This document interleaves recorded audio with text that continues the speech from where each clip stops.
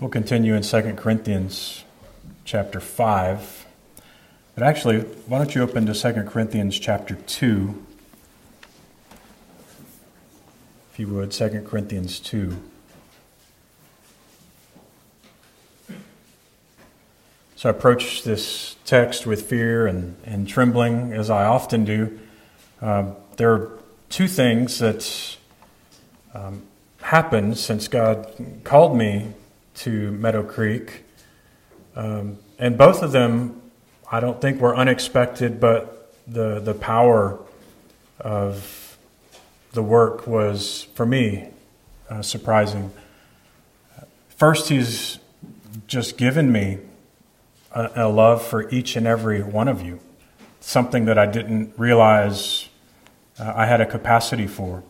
And that's a gift from God. I'm not that loving, but I love these people. I love this flock with all my heart.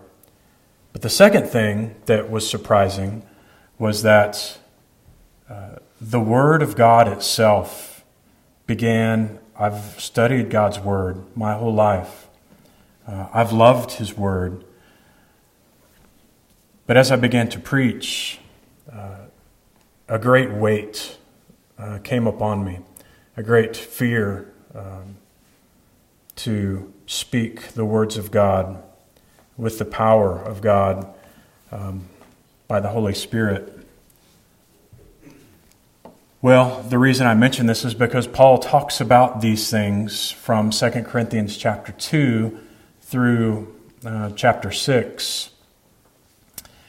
He's kind of diverging from the point of the letter to talk about gospel ministry. He talks about his own ministry and implies that to all other ministers of the gospel in every church. This is historically the way the text has been viewed throughout since the New Testament was written, that this particular passage is very eloquent and apt and sweet description of gospel ministry. So I'd like, just before we go into, as chapter 5 and chapter 6 are kind of the close of this part of the message, it's the close of this theme of gospel ministry, let's just walk back through chapters 2 through 6 very quickly. If you look at chapter 2, Paul begins his excursion talking about gospel ministry. He mentions that really throughout this whole section, he's discussing the glories and the hardships of gospel ministry, that the treasure that he has within him has been placed inside just a broken and weak vessel, a jar of clay, he calls it. He serves the King, the Master, the covenant maker, and all gospel ministers are the same. We serve the Master. Despite hardships that may come, we have a single-minded devotion to God's work.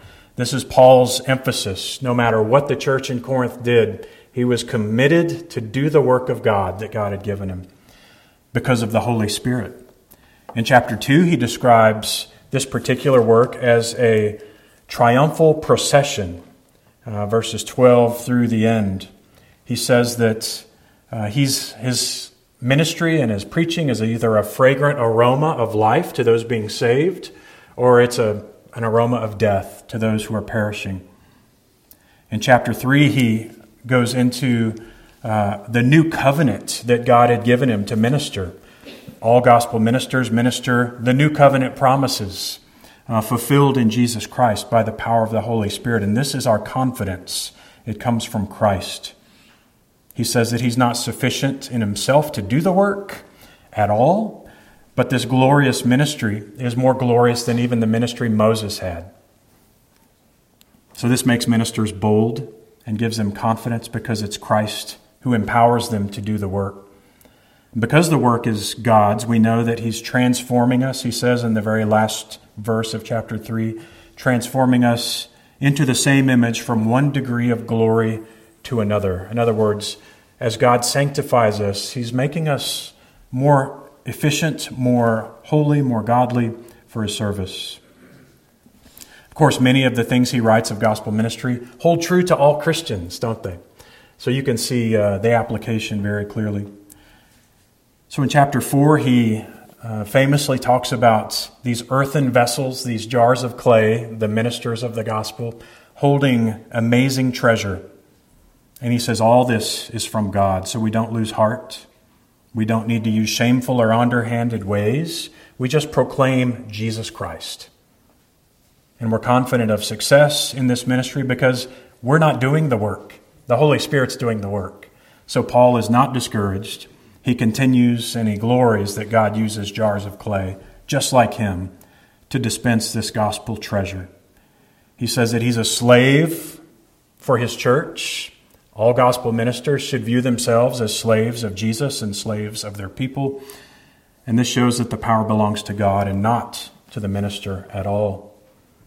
He concludes in verses 16 through 18 of chapter 4 that faithful ministers will probably suffer greatly for Christ if they're faithful. But this actually brings life to the church. So you want to see me broken. Don't pray for it, but you want to see me broken. It's coming anyway.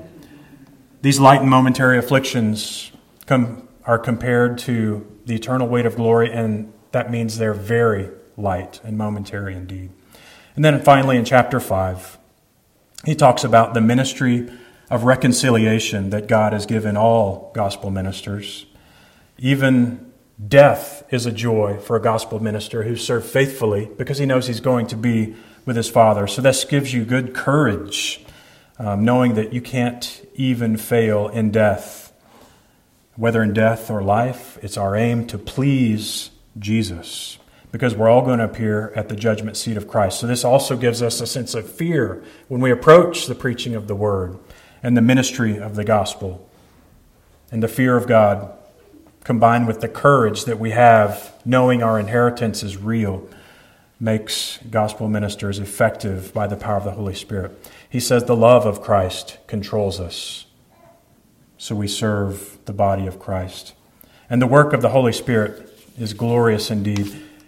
Last week, we finished chapter 5 by discussing how when God saves someone, it's a new creation. It's all of God. He does the work, not the minister. He makes a new creation, and this saving work is completely from God through Jesus by the Holy Spirit.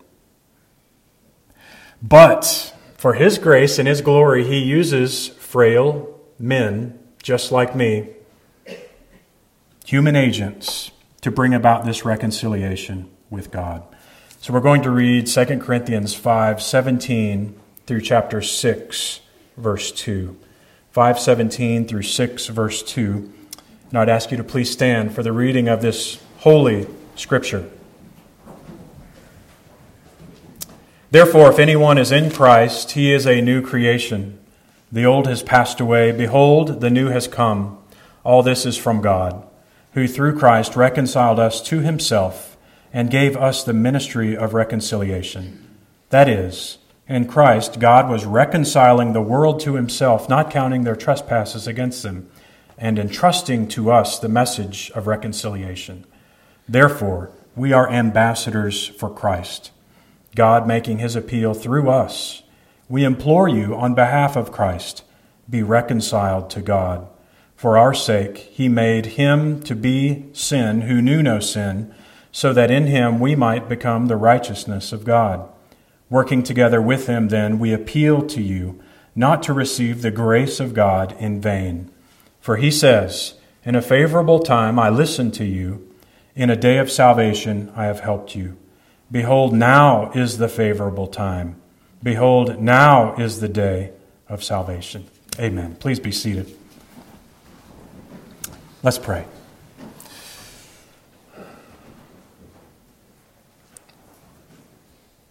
Our good God in heaven, we are your humble sheep. We come to you as those who need help. We need assistance, and we are confident that you hear this prayer. Why would you not hear this prayer? To open eyes, to unstop ears, to soften hearts. Lord, we pray that the words of my mouth and the meditation of our hearts would be pleasing in your sight, O Lord, our rock and our Redeemer. In Jesus' name, amen. Christ Ambassadors is the title of the sermon. We're going to look at three things. First, that the Almighty God uses men, frail, weak, broken men, to dispense gospel treasure. Secondly, that God's appeal comes from men with his authority. And thirdly, that this is a glorious and also a fearful duty. So God's gospel ministers are described by Paul here as Christ's ambassadors. It's an interesting metaphor he uses, Christ's ambassadors. 17th century Puritan Presbyterian pastor John Flavel said, "The preaching of the gospel by Christ's ambassadors is the means appointed for the reconciling and bringing home of sinners to Christ." So Christ's ambassadors, Paul would say, and Flavel would agree, have a mission. And that's to work the gospel of Jesus Christ into the hearts of the people that would hear, faithfully preaching, faithfully and fearlessly teaching the Word of God.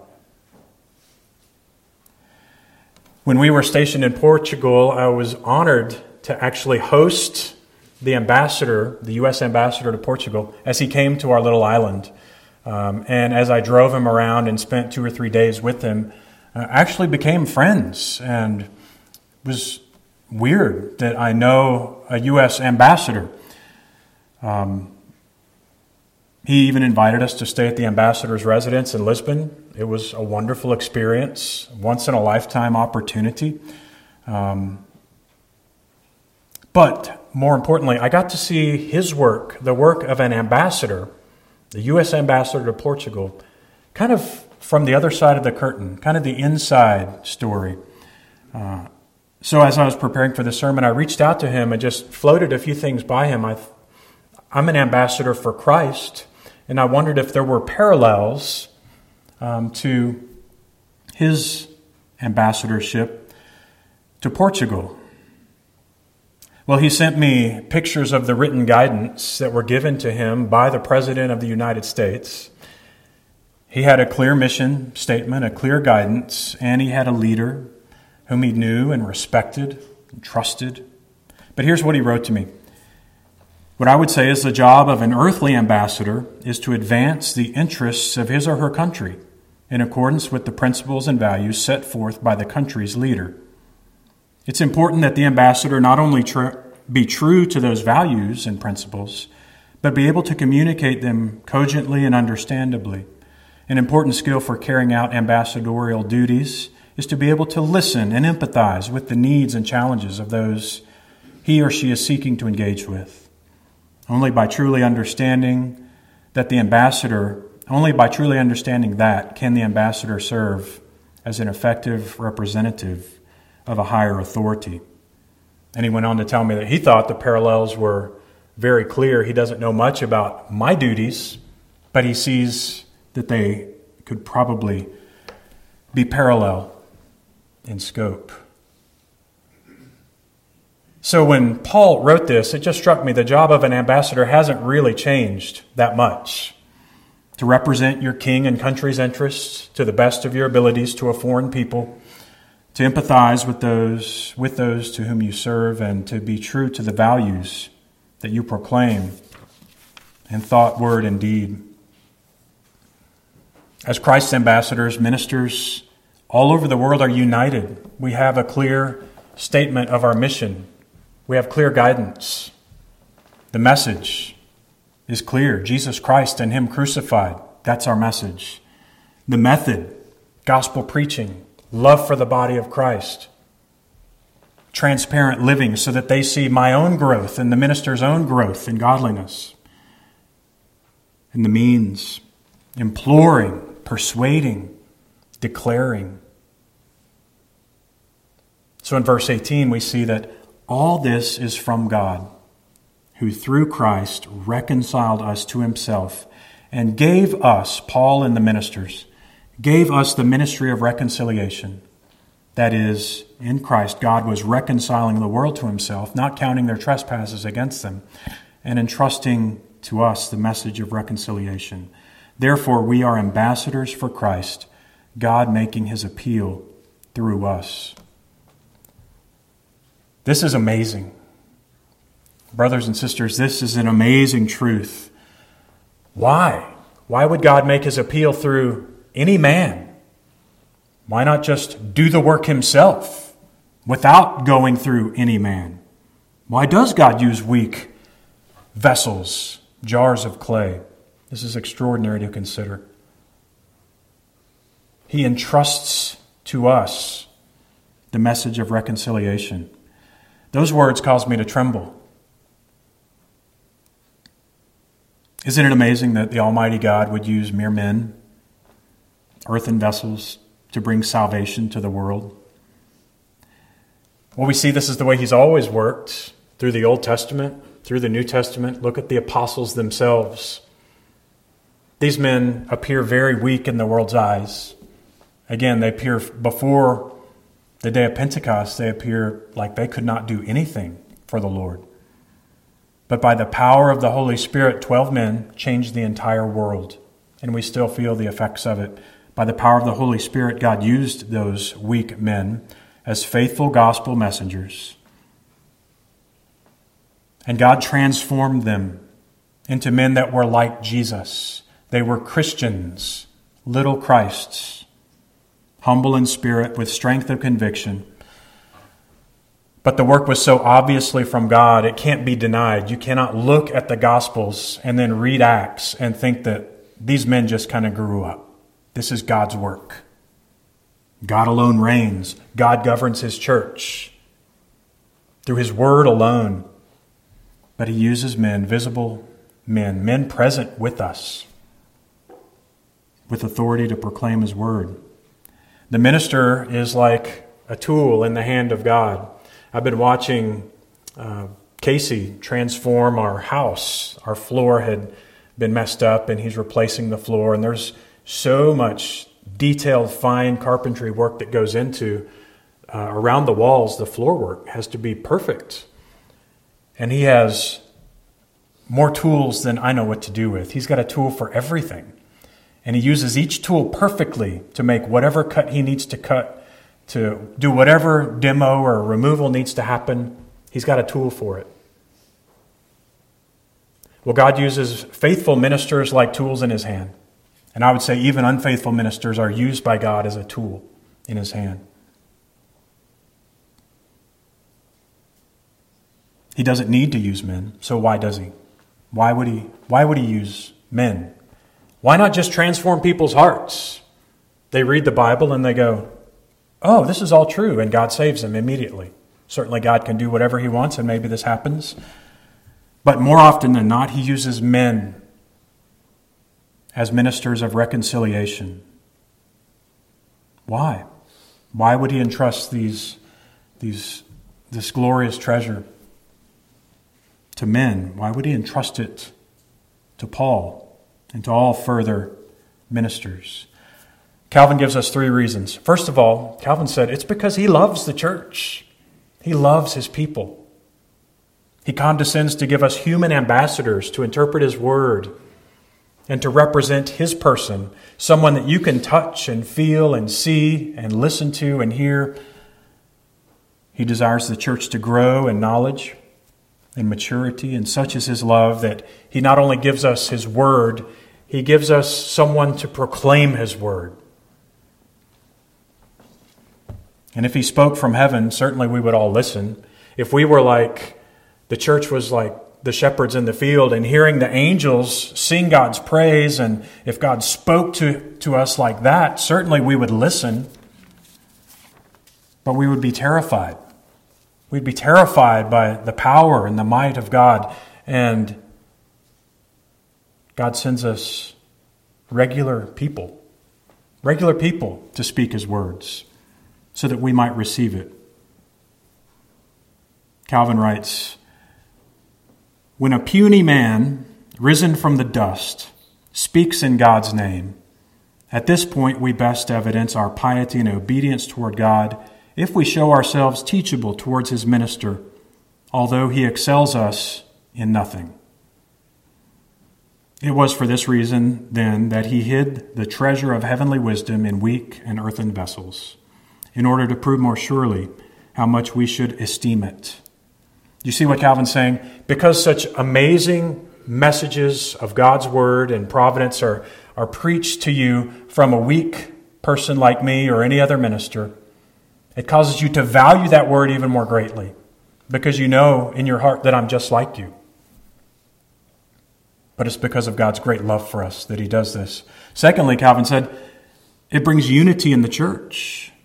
Mutual love is fostered by the knowledge that God has cared enough for the local church to send his ambassador to us to teach. I know in Portugal, in every country where we send an ambassador, that country feels value. If you're a small country, if you're a city-state, you want a U.S. ambassador and an embassy in your country because then there's value to your country. And when the U.S. embassy is emptied and we leave a country, that country is devalued. In the same way, God sends an ambassador to bring unity, to show value, and to teach. Calvin writes, this is a knot of unity, each submitting to each other and hearing the preached word from one like themselves. The human ministry is the chief sinew by which believers are held together in one body. So why would God care about unity? Because the enemy cares about disunity.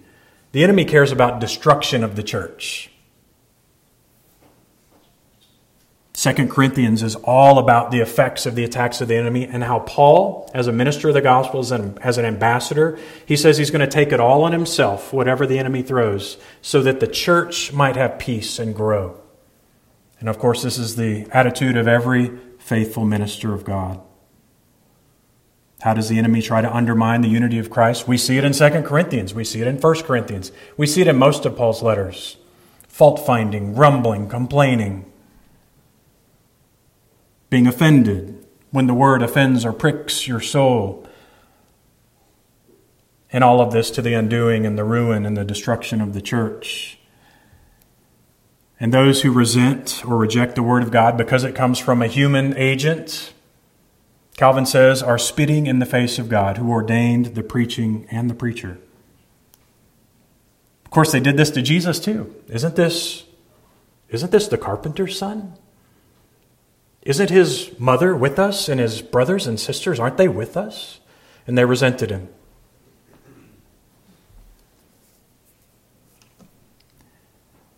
And yet, his love, his desire for unity in the church is overwhelmed by his own glory. He uses ambassadors, ministers of the gospel, for his own glory. Again, I'll quote Calvin. He says, pastors are commended the dignity of ministry by all possible marks of approval in order that it might be held among us in highest honor and esteem, even as the most excellent of all things, not the person, but the ministry. Isaiah 52:7, how beautiful upon the mountains are the feet of him who brings good news, who publishes peace, who brings good news of happiness, who publishes salvation, who says to Zion, to the church, our God reigns. There's nothing more glorious for any church than the ministry of the gospel. And gospel ministers are stewards of this ministry, ministers of Christ. In public, from the pulpit, Paul also ministered in private from house to house. So for these reasons, you see God, according to Paul, using human agents. So why does God use men? Calvin said he shows his love for us. It's for the unity of the body and it's for the glory of God that he sends his ambassadors into the world filled with the Spirit of God.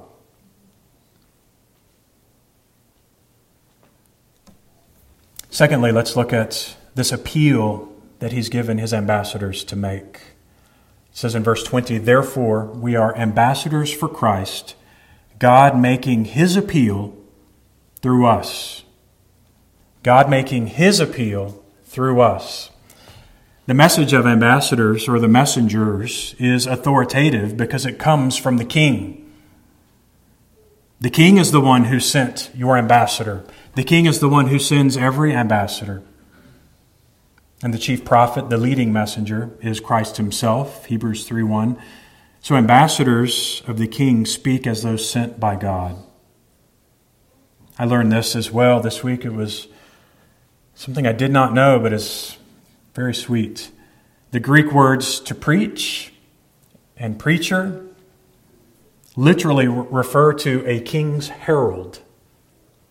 Someone, a slave of the king usually, whose job is to go out into the marketplace and scream out, "Hear ye, hear ye! Thus says the king." It's an official of the royal court whose job is to declare the decrees and the announcements of the king. If you would turn with me quickly to Matthew chapter 22, parable of the wedding feast, Matthew 22.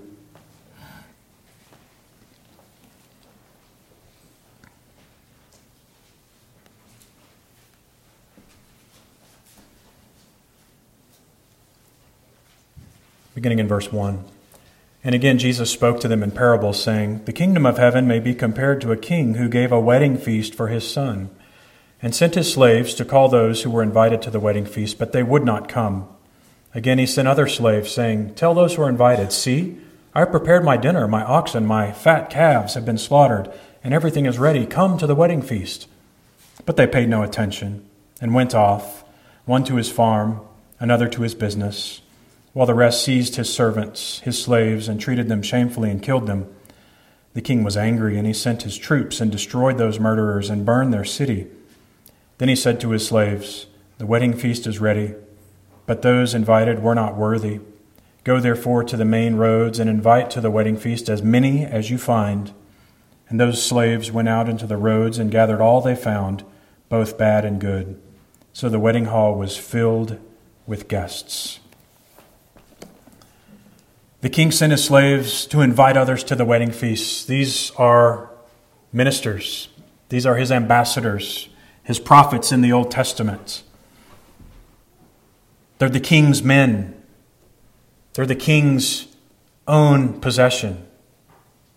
And they proclaimed the wedding feast and invited everyone to come. But they were rejected. Some were killed. Some were abused and resented. But Christ's ambassadors cannot be silent or cowardly.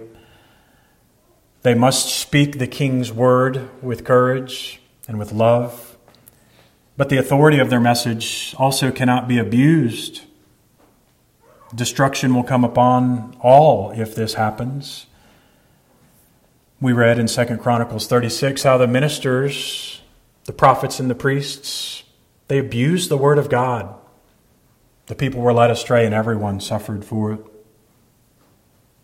And yet God's appeal still comes from ambassadors, from human agents, from men. He makes his appeal through men. And it's an appeal with authority. The third point, it's a glorious and fearful duty to have this duty as an ambassador, because a minister is an ambassador to the King of the universe.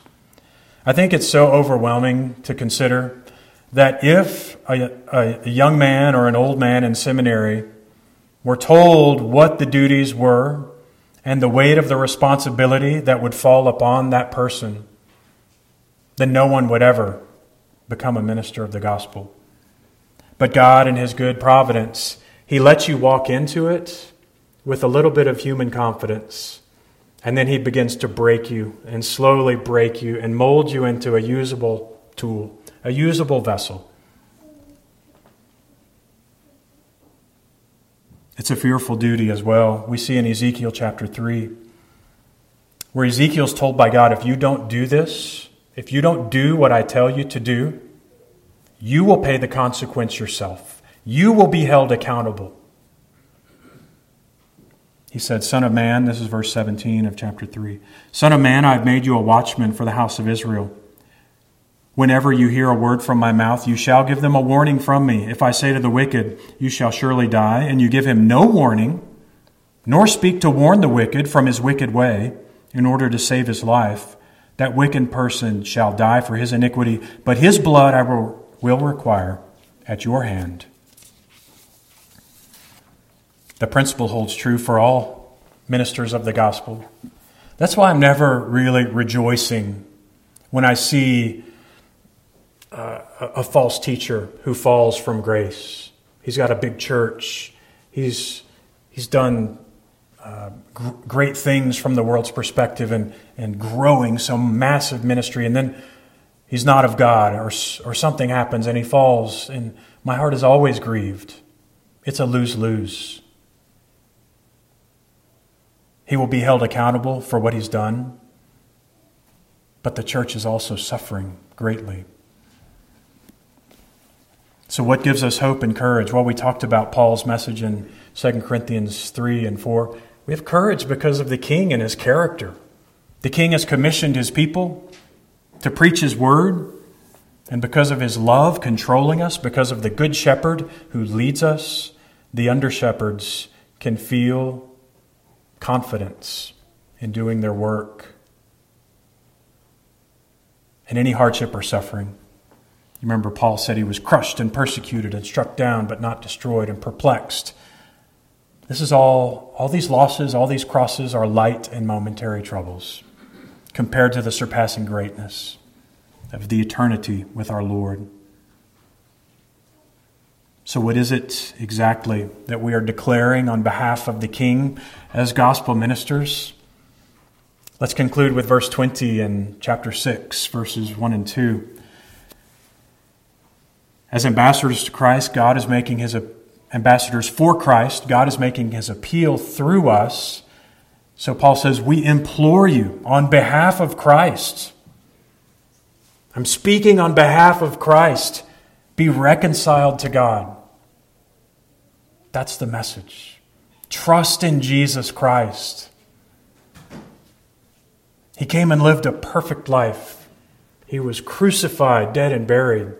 And he rose on the third day so that all who have faith in him might live eternally, not facing the wrath that's due to them. And on behalf of Christ, every minister implores you, be reconciled to God. He says, working together with him, with Jesus, the minister working together with Jesus then appeals to you not to receive the grace of God in vain. In other words, don't hear the message of the gospel and do nothing about it. Don't just hear it with your ears, but receive it in your soul, in your heart.